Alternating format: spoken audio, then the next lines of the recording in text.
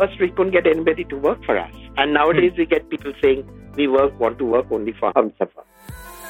Ask Men Anything with Anirudh Mahale. Emotion, expression, silence, tears, resistance, anger. Ask Men Anything. Hello people, welcome to a brand new episode of Ask Men Anything. Since the country is in lockdown due to the coronavirus pandemic, this week's episode has been recorded on the phone. Today's guest is a popular Indian journalist and LGBTQ activist, Mr. Ashok Row Kavi. Known in circles to be the pioneer of the Indian queer movement, Ashok has captured our minds with his impactful journalism and our souls with his courage and honesty. Our conversation today is going to be a no-filter dialogue on sexuality, queer culture, and whether the country is finally ready to accept homosexuals. Hey Ashok, welcome to Ask Men Anything. How are you feeling in the middle of this lockdown? You see, as a gay man and especially as a teenager, that is a senior gay man, first of all is the isolation, because mostly I think one of the way for gay men is socializing with their own kind. And if you can't get out of your house at all, and all the time you're on Zoom and on your phone and on Facebook and social media, it's not really getting you anywhere. I definitely a sort of neurosis setting in, because I'm a person who has got many hobbies. Like I do window farming, I like plants, I like aquarium fish, I've got a Persian cat who I groom. So a lot of things are there. I'm trying to write, but because of the depression and all, the writer's block has also set in. You know what I mean? I know what you mean, because productivity levels have gone extremely high, right? And as I'm in the press colony, and I'm over 70, okay? So everybody looks after me. They don't allow, at Zion East, and everybody looks after me in the sense they don't allow me to go out. They say, in the morning, someone will come and say, I'm going out, what do you need? So they'll buy, finish my shopping, whatever. The only thing I have to do is cook. And cooking and eating by yourself is the most boring thing on earth. Cooking with others, showing off your culinary talents is a different thing from just cooking to survive. You know what I mean? I know what you mean. So all these sort of things added on are bringing on quite an enormous change in our mental health. So for 5 minutes, I walk up and down the corridor in the house doing that march. Then I do, in the old days, we had the hula hoop. You do that and go round and round pretending a Vajantimala. And that's another a great exercise routine for anybody who wants to do it. I do my own exercises because it's 74. I can't do too much. I have a injured knee and all, so I can't do. And I do tiptoe, so it helps the calf muscle. So you do like 10 times the amount of exercise that I do. I do it, and then I just sit on the sofa like a lump of clay for the simple reason I'm exhausted, So I think you deserve to sit on the sofa, sir, because as much exercise as anybody else is doing. See, I'm an ex-monk. It's very easy to do the meditation exercises. And especially meditation, I sometimes go into that. I hate to call these all this spiritual mumbo jumbo like trance and all. I don't want to say that, but there is a method by which you turn mind inside out. Like a box. Yes.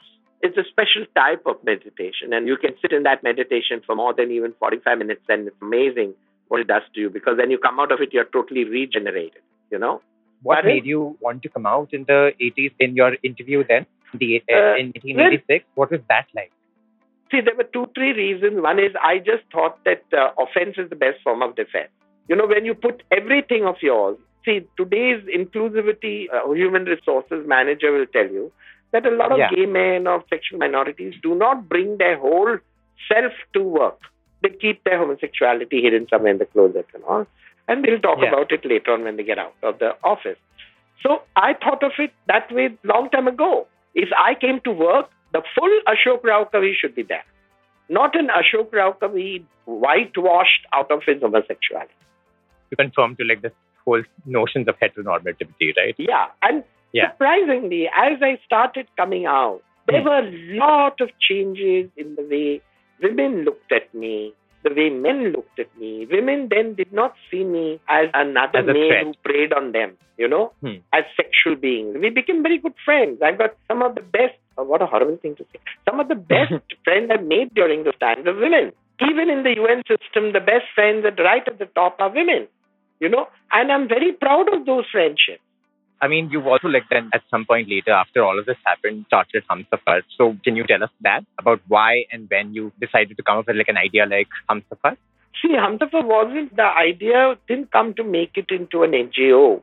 Okay. It was actually a self-help group of gay men who discovered they would be very alone and marginalized in society and wanted to be together.